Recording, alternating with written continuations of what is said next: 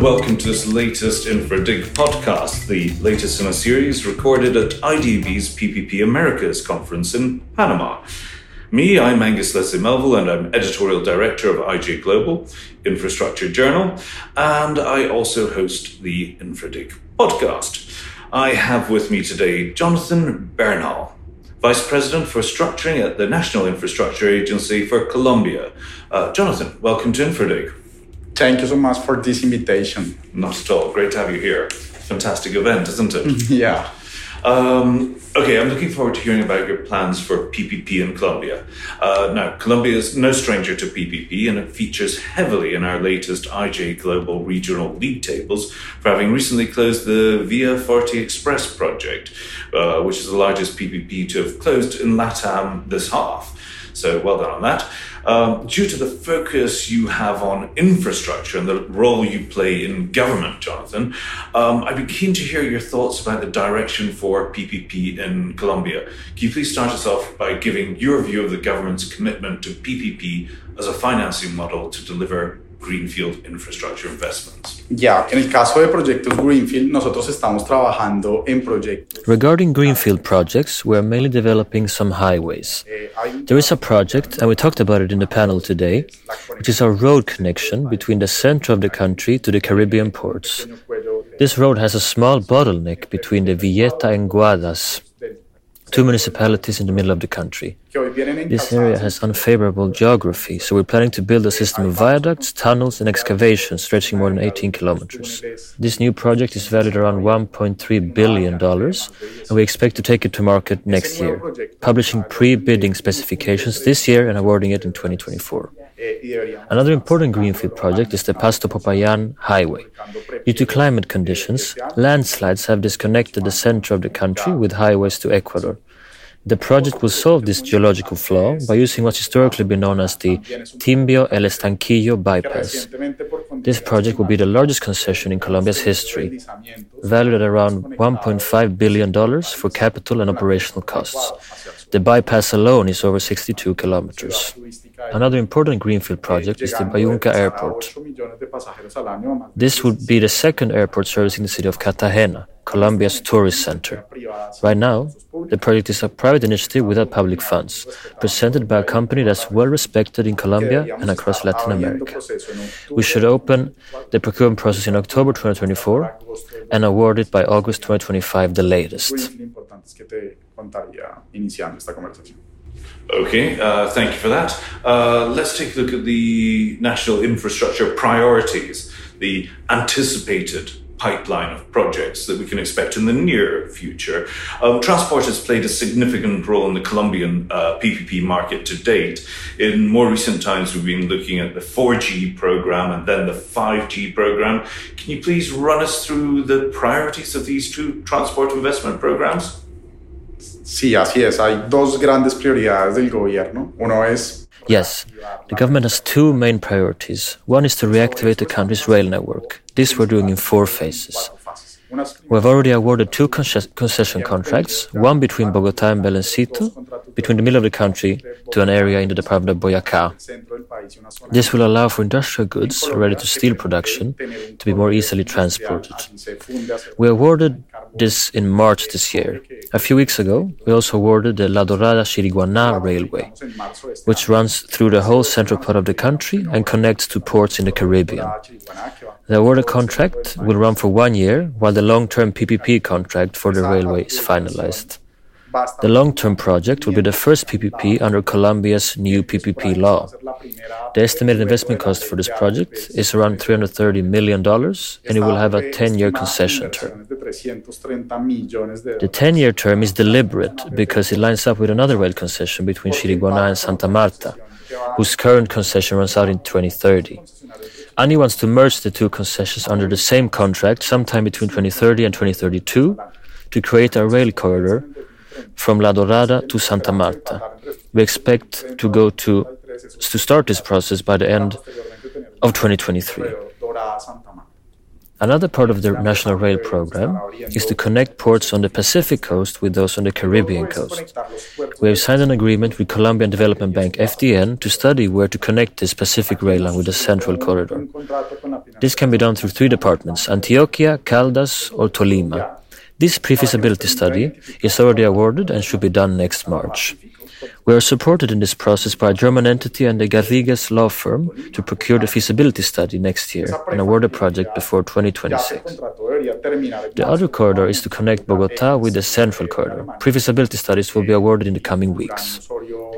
The investment cost for the Pacific Corridor will be around 4 billion in investment costs. For the Bogota Central Corridor line, the investment cost will be some 1.4 billion USD, and Dorada-Chiriguaná some 330 million because it is shorter. The second big priority for the government is airports.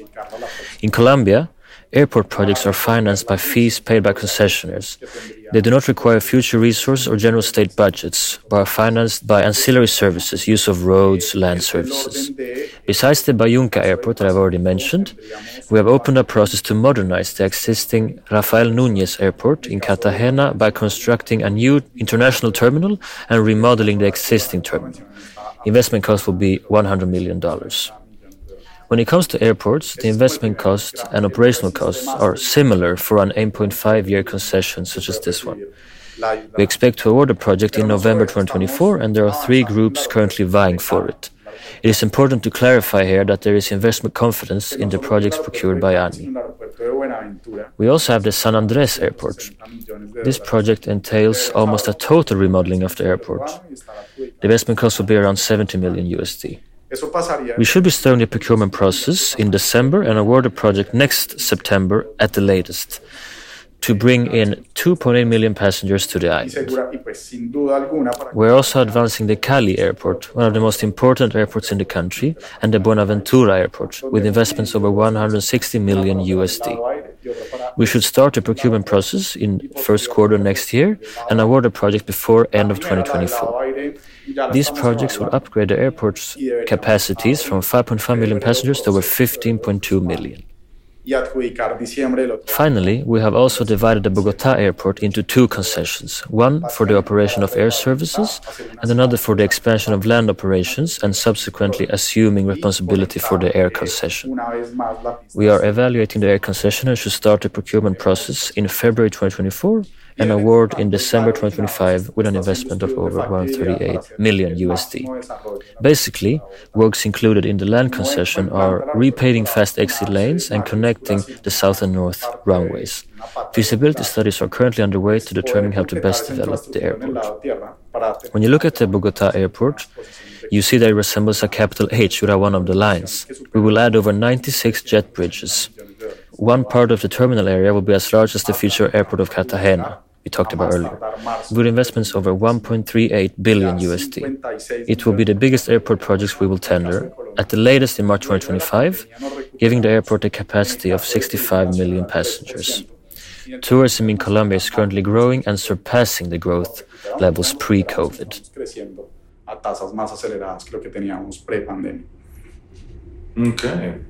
Talking to my LatAm infrastructure reporter, Adrian Ganic, he was telling me that the next program is well on its way, and surprise, surprise, it's called 6G. Who'd have seen that coming? I gather this one, however, will focus more on rail investments than the previous programs that were dominated by highways, as you've been saying. This will involve road investments too, but can you please give us an idea of how this is going to be divided? Sí, realmente aquí no nos estamos dividiendo, sino complementando, ¿no? Yes, well, we're not dividing but complementing. It is called 6G because it includes parts of what we had in the 5G. This is important to state. All infrastructure projects have provisions to develop social infrastructure. The concessionaire doesn't only build a port, highway, or airport, but also schools and health centers to help Colombia develop. What 6G does is to use toll surpluses in a way that softens the financing for the concessionaire. There are road concessions in the country that collect payments once a year to alleviate some financial pressure. That's not all. We also talk about liens on immovable property. Previously, regional liens have been charged and not national. Now, national fees will be collected so that revenue can be reinvested into national infrastructure. Another important element is how our process impacts the major cities. Normally, we have done big infrastructure projects, but we don't necessarily talk to the cities. This is kind of a summary of what 6G will be. There is more. There are highway projects. Beyond Villeta-Guadas, there is Pasto-Popayan Highway. Last week, we finished terms for the legal, technical, and economic process for the first third of the Bogota-Villavicencio road, a historic work we want to award while in office. We are also incentivizing private initiatives. There are 4. One completes a dual carriageway between Bogota and Medellin. Another takes over the operation and management of the Túnel de la Línea and constructing a bypass in Cajamarca. The other 2 initiatives are the road between Córdoba and Sucre and the central connection, encompassing the entire Autopistas del Café project and completing the dual carriageway between the central highways and the ports in Buenaventura. Fabulous. Let's switch away from transport for the moment. As we've been hearing here at the IDB conference, PPP Americas, it's not only transport that needs investment. Healthcare is one of the regional priorities. Can you give us some details on Colombia's plans for PPP in the health sector, please? Sí, aquí hay una gran noticia para el caso de Colombia y para el caso de la Agencia Nacional de Infraestructura. I have some big news regarding ANI. Some 1.5 months ago, the National Development Law was approved, allowing ANI to structure and support social and productive infrastructure projects going beyond just transport. Within this new project, there's a big priority on health. So we've been collaborating with the Ministry of Health and other state agencies to identify the current pipeline of health PPPs. We found important projects such as the hospital in Fusagasugá, a medium city, the Simón Bolívar Hospital, which would be mainly used to treat burns, and the new San Juan de Dios Hospital. These have been structured by the FDN. It is important to remember that FDN structured line 1 and 2 of the Bogotá Metro and the first health PPP in Colombia, the BOSA Hospital project. We are collaborating with the FDN to evaluate the mentioned projects and other ones prioritized by the Ministry of Health to open a procurement process for these types of projects at the end of 2024. This is a lesson learned from Brazil, Mexico, and Chile. Colombia wants to start doing these types of projects at the national level. Okay, so that's transport and health covered off. One of the other major regional drivers for PPP is the water sector, and a lot of that is in wastewater. What are Colombia's plans on this front? Sí, así como en el caso de la infraestructura de salud, encontramos. Yes, similarly to the case with health infrastructure, we find a pipeline of mature projects managed by different state agencies and multilaterals, such as the Cúcuta wastewater treatment plant in a municipality shared between Colombia and Venezuela. This important project is already fully structured, and we are working with the Ministry of Housing to be able to go to market next year. We also find wastewater treatment plant projects in Duitama, Neiva, and in Santa Marta not only wastewater plants but also aqueducts. The new legal framework also lets ANI do projects such as aqueducts as PPPs. In other sectors we find projects, but these are not yet mature enough to be structured as PPPs. ANI will evaluate these projects going forward, and with its experience of being involved in PPP projects valued at over 20 billion in total, it gives confidence to the market and institutions.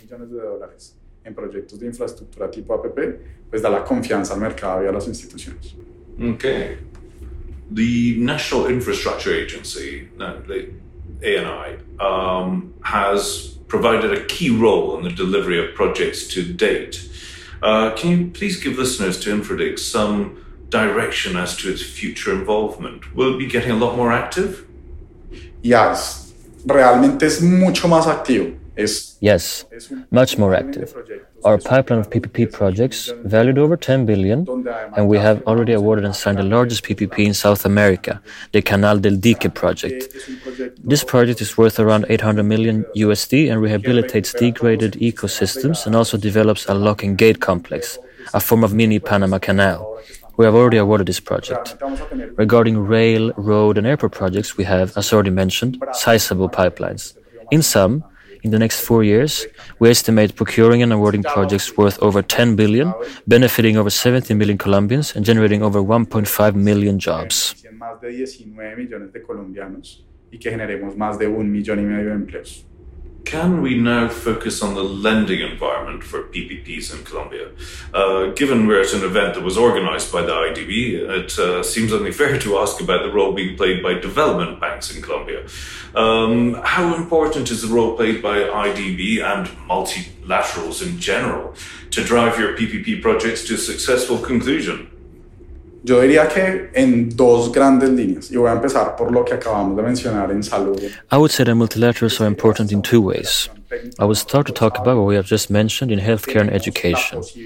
Thanks to technical cooperation, we have the opportunity to transform our institutions. ANI was founded more than 10 years ago, but didn't evolve and specialized in roads, ports, and airports. Moreover, there was no appetite for investments into rail in Colombia, despite 20% of all cargo in the country being transported by rail. Because of this, there was little organizational emphasis on rail projects. Thanks to a collaboration with the IDB, we are restructuring the agency to reflect the importance of rail to the country. Thanks to this cooperation, we will see some initial results of the restructuring in the next few months and make it a full reality next year. Not only that, I had a long tenure at the National Planning Agency of Colombia, which has a loan program called the Program for Private Participation in Infrastructure. That program, in addition, was part of the drafting commission of Law 1508 of 2012, Colombia's PPP law, and from there, the private participation in Colombia has never stopped. This has allowed us to issue administrative acts, regulatory decrees, the public risk allocation policy. The possibility the IDB has to review these experiences makes Colombia an example not only for Latin America and the Caribbean, but we are today top 5 in the world. The ANI has very strong branding internationally.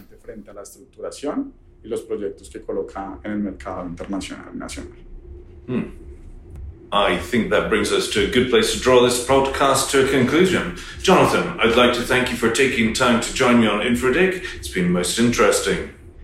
Solo resumen muy importante en el caso de Colombia.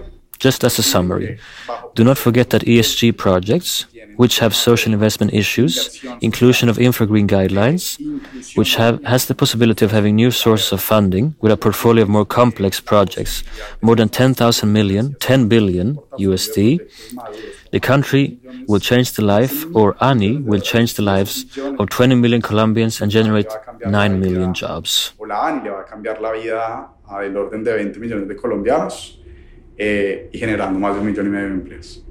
Excellent. That's the longest goodbye we've had. Thank you very much, Jonathan.